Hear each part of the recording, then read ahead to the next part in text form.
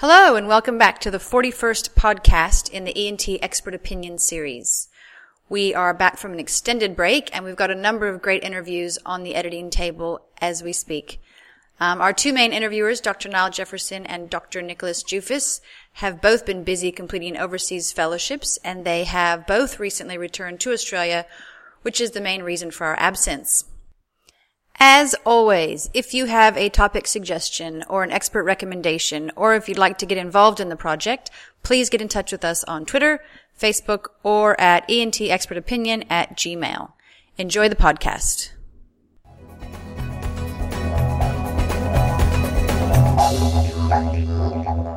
Hello and welcome to this podcast in the ENT Expert Opinion series. My name is Dr. Nicholas Jufas and today I'm coming to you from Miami in the USA with our guest expert Professor Thomas Balkany, an otolaryngologist and neurotologist specializing in cochlear implantation.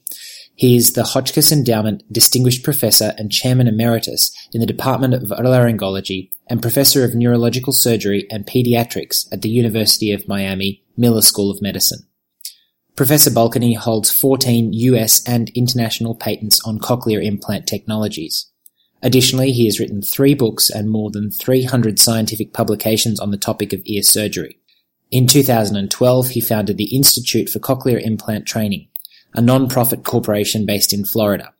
The institute provides 3-month-long advanced training courses for surgeons, audiologists, and language specialists with the goal of improving patient outcomes in cochlear implant surgery. Further information on this can be found on the Institute's website at cochlearimplanttraining.com. Professor Balkany, welcome. Thank you. Good to be with you, Nicholas. To begin with, what do you feel are absolute and relative contraindications to cochlear implantation? Oh, well, absolute contraindications first. There's aplasia of the cochlea or cochlear nerve and hypoplastic cochleas, which are smaller than 4 millimeters in diameter, have not worked out well in my experience, and I would no longer recommend implanting patients with that condition. Relative risk, relative contraindications occur when the risk is greater than the proposed benefit. And this can occur from any number of situations, including medical conditions which place someone at high risk for anesthesia, lack of brain development, but most commonly, I think, is the relative contraindication that a hearing aid can be expected to provide as good a performance as a cochlear implant, in which case the surgery is not indicated. The risk of meningitis is one of the key concerns for surgeons undertaking cochlear implantation. What surgical techniques do you employ to decrease the risk pre, intra, and post-operatively? Well, immunization and preoperative antibiotics are two things that are well established and non-surgical. But during the operation, we have an opportunity to do some things which will also reduce the risk. And this includes copious use of irrigation with saline. The saline can be combined with antibiotics in some cases. Some surgeons prefer to do that. But I think that the main benefit is the mechanical removal of bone dust and blood clots that can form inside scalp pockets and in the mastoid cavity and middle ear. We want to limit electrode insertion trauma. And the best example of that is the higher rates of meningitis that occur with more traumatic electrode insertions. And these have been very well demonstrated. I like to avoid any semblance of a drain because, of course, drains are two-way streets. Hemostasis should be adequate to avoid a drain and thereby avoid the chance of bacterial contamination through the extra opening. I also like to avoid any sort of mechanical apparatus, such as bone screws, straps, sutures, etc. Of course, exposure of the dura increases the risk of meningitis, and that should be avoided when possible. And we should be not hesitant to delay a case if a child turns up the morning of the operation with pharyngitis, a cough, bad case of the sniffles, and not just due to the risk in anesthesia, but also due to our desire to reduce the chances of bloodborne cases of meningitis arising, especially in the pharynx. We want to limit hospitalization where nosocomial hospital-acquired infections can be very serious and very difficult to treat. And finally, we can reduce the duration of surgery, and by doing that, reduce the risk of meningitis. What are your thoughts on the role of cochlear implantation in tinnitus suppression or single-sided deafness? Electrical stimulation with a cochlear implant definitely affects tinnitus. And that's been clear for 2 or 3 decades. About 3/4 of cochlear implant candidates report some change in tinnitus. Tinnitus improves in over half of them, but may be worse in 10% or so. There was a recent uncontrolled multi-center study by Quito in ACTA that showed that implanting single-sided deafness reduced tinnitus, increased monosyllabic word recognition as well. However, there's also literature by Bento, who did a systematic review and showed no papers available for analysis with a high enough level of evidence to create an adequate review. So the lack of objective methods of measurement of tinnitus loudness in moderate to profound hearing loss, as well as the multiple factors impacting the perception of tinnitus, limit our progress in studying that disorder in cochlear implantation for single-sided deafness, as it does with tinnitus in general. A very difficult subject to develop good data on. What intracranial complications are you aware of that have been described as a consequence of drilling the bony seat or tie-down holes for a cochlear implant? The life-threatening complications have been reported in our literature, mostly involving the dura and its associated vasculature. These reported complications include dural tears with CSF leaks, subdural and epidural hematomas, lateral sinus thrombosis, temporal lobe, and cerebral infarcts. Equally important, from early studies at NYU in the late 90s all the way up through the present decade, we've seen that drilling bone wells and tie-down holes by necessity impact the dura in many cases, and that they do not prevent migration of receiver stimulators. This calls into question the use of exposure of dura during the seeding process for receiver stimulators, and highlights the opportunity we have to reduce complications by avoiding drilling bony seats and tie-downs.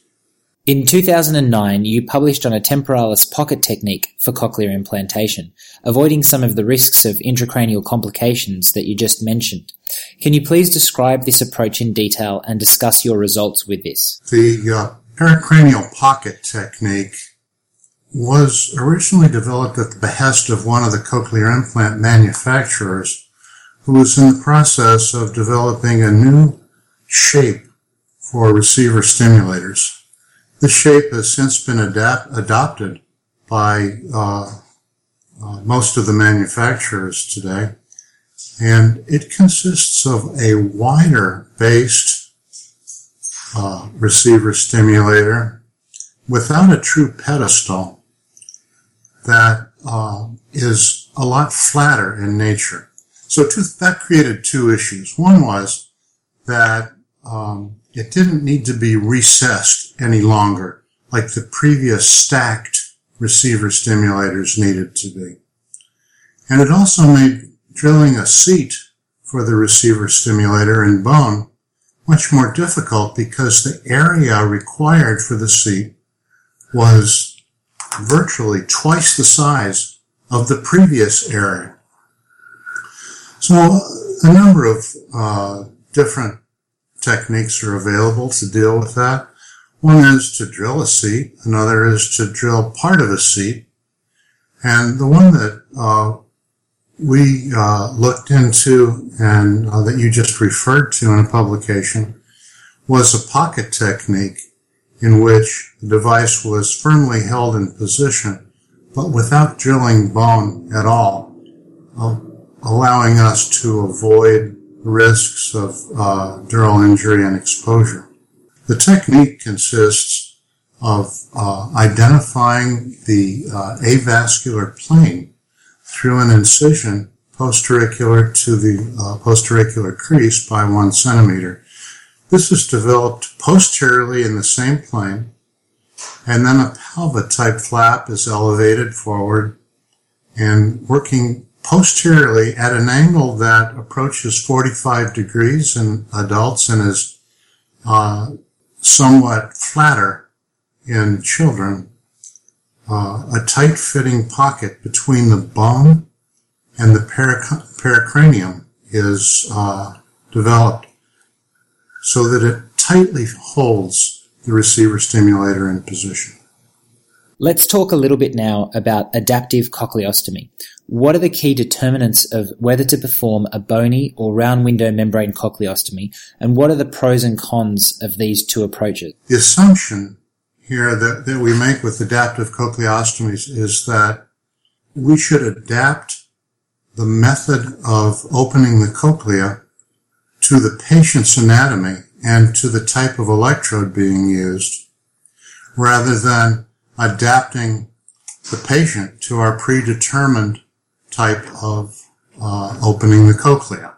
The term adaptive has to do with changing it so that it fits the situation that we're dealing with, rather than claiming that one or the other technique is preferable. Each has its high points and low points, and that's the basis of your question that I'll try to answer.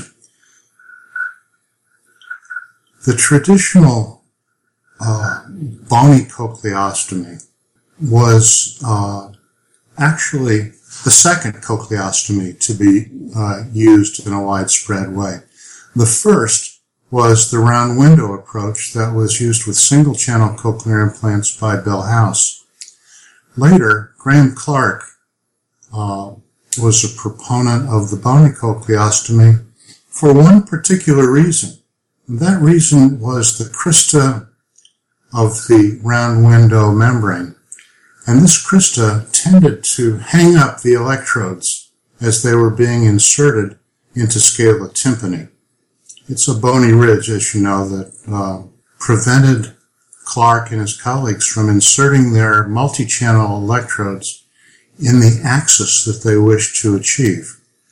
By doing the bony cochleostomy, this problem was overcome, and it was possible to more directly approach the axis of the scala. That technique has certain downsides, and those are that, as traditionally performed, it requires drilling directly into the cochlea, and the potential for perilymph escape, inadvertent suctioning of perilymph, and the entrance of bone dust and blood into the cochlea. The round window approach theoretically is less traumatic, but has certain limitations as well. By making an incision in the round window membrane, the egress of perilymph and the ingress of bone, dust, and blood is limited. However, not all round window membranes are oriented in a direction which allows them to be adequately used. And this was first highlighted by Briggs and Tykoczynski and their colleagues, who showed that with some round window membrane orientations, insertion would result in impaction of the electrode into the osseous spiral lamina or medalis. And for that reason, they felt that bony cochleostomy was preferable. And over the years, different well-established neurotologists and cochlear implant surgeons have chosen one or the other. And for the most part, they chose that depending on what device they used. If they tended to use a heavier, straighter, or pre-curved electrode, they preferred to use a bony cochleostomy. And in fact, with good reason. On the other hand, it's not that the bony cochleostomy is superior. It's just superior in those cases. Other surgeons using a finer straight electrode that was more delicate preferred a round window insertion. And in cases where the anatomy was adequate for insertion, that became a superior technique for that group of surgeons. And as I said, and being redundant here, neither technique is inherently better than the other. But if we look at two factors, we can choose which electrode, which technique to use. One is the electrode. If it's a thin, flexible electrode, the round window has some advantages. If it's a stiffer, larger, or pre-curved electrode, then bony cochleostomy has some advantages. The other thing to look at is the anatomy of the patient. If the round window membrane is angled so much that the round window membrane appears to be small and, in fact, appears to be less than the diameter of a 1 millimeter diamond used as a surrogate for measuring the angle, then it's better to insert into the bony cochleostomy. However, if it's a nice laterally facing round window membrane and appears larger than a 1 millimeter diamond, then it is an ideal place to insert a thin, flexible electrode. Moving on to more difficult operative scenarios, what is your approach to dealing with a perilymph gusher after cochleostomy? I have seen quite a number of these and operated on quite a number. I believe that number is about 80. And in that group, been able to always avoid a CSF drain, a lumbosacral drain. And I feel that it's important to avoid that because if you put it in before you pack the gusher, after the electrode's inserted and you finish before you finish packing, if you put a drain in, you don't know whether you really have an adequate packing in place or not, because you've taken the pressure off of it. If you wait until you have adequate packing in place and you can demonstrate that even with a deep sigh from the anesthesiologist, the leak is completely stopped, then you don't need to put the drain in. So either way, it's something I think to be avoided. I tend to make cochleostomies a little bit larger when there's a perilymph leak, a perilymph gusher during the procedure, so that I can put packing in all the way around the electrode and within the cochleostomy, so that it forms sort of a champagne cork shape. It spreads out on the inside a little bit. And the greater the pressure becomes with a cough or a strain, the more it spreads out and prevents leakage. On occasion, it's been necessary to pack off leaks which are actually occurring from the oval window. These may initially appear to be a bubble of endosteum being pushed up by the pressure through a hole in the foot plate or in the fistula antifenestrum area, and eventually those will leak. So it's important to pack those off. You can either pack fascia into the obturator foramen, or you can lay it on top of the mucosally denuded part of the fistula. There have been times when I've had to actually pack the vestibule independently of the cochleostomy to stop the leak. And one case in particular where it was necessary to connect the vestibule and the cochleostomy and fill the entire area with muscle and fascia to stop the leak. That was the worst case and the one I came closest to putting a drain in. None of these cases had CSF drainage afterwards. In the presence of cochlear ossification due to, for example, labyrinthitis ossificans or otosclerosis, what strategies do you employ to allow successful insertion of a cochlear implant electrode? Well, we follow a three-step approach to that. And the first step takes care of most cases of ossification, and that's commonly called a drill-through procedure. We can drill about 8 millimeters into scala tympani following the abnormal bone within the scala. And as it's been demonstrated, most bone formation occurs adjacent to the inner surface of the round window membrane for two reasons. One is that otitic labyrinthitis often travels through the round window membrane to that very spot, and the other is that the vestibular aqueduct opens at that very spot. Well, these are the two most common causes of labyrinthitis associated with ossification. So we try to drill through this area, and if it's less than 8 millimeters, we come to open lumen and we can insert. In step 2, we go for the scala vestibuli approach.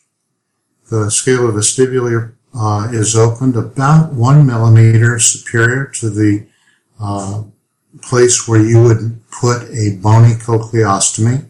So it's in the anterior superior area, RE, the round window niche. If scala vestibuli tends to ossify later than scala tympani, so you may find that it's completely patent and you can do a full insertion without difficulty through scala vestibuli. If scala vestibuli is also ossified, it's more frequently ossified near the vestibule. So we can try a drill through there as well. If it's not possible to drill through either of these areas, then the third option consists of two possibilities. One is a drill-out procedure, and the other is a split array. The split array is used more commonly at this time, and an electrode carrier with the electrodes divided into two very small and delicate carriers can be placed with the longer arm, if you're using that type of split array, in the drill-through tunnel that was created in scala tympani area. The second arm can then be placed in the second turn, looking for a possible retrograde insertion beginning just anterior to the oval window. What are the limitations to totally implantable cochlear implants? And, given these, how far away do you feel a totally implantable cochlear implant is? Well, for a long time, the two difficulties with an totally implantable cochlear implant have been developing a battery with long-term possibilities of recharging, and number two, developing a microphone, which could be placed inside the body somewhere. The first really good try at this demonstrated a couple of things. One is that we really don't have the battery technology that we need at this time, and two, that the hearing outcomes of patients who are listening through their totally implanted device are not as good as they are when they're listening through the same device connected to an external speech processor. So those are the two things that need to be fixed. We need that microphone needs to stop picking up bodily noises that interfere with hearing. It needs to become more sensitive. This will probably be successful when the microphones are attached in the middle ear space, preferably to one of the ossicles. The battery problem is a problem of great need in many battery-driven human devices. And so I'm very hopeful that battery engineers will come up with a good solution that does not cause heating and leakage and other possible causes of damage. Now we'll move on to the final part of the interview, something called the final word. It is a chance for you to either reiterate something important that we've already covered, talk about something important that we've missed, or talk about some important future directions. So for the final word, I'll hand over to you, Professor Balkany. Well, thank you very much. I think your questions have been very insightful, and there are just a few things that we might talk about. One has to do with hearing preservation in general. For a long time, hearing preservation has been a marker of good surgical technique, and really nothing more than a hope that it would improve outcomes. But recently, some very good studies have shown that preservation of residual hearing is associated with better cochlear implant outcomes. So that's a major step forward, and that's very recent. Another is that we need to continue to develop better electrodes and better surgical techniques to reduce the amount of electrode insertion trauma if we're going to continue to get better at preserving residual hearing. One of the things that can help us with that is the use of pharmaceuticals. And right now, steroids and growth hormones have been very effective with that. Anti-inflammatory and anti-apoptotic agents are also being tried.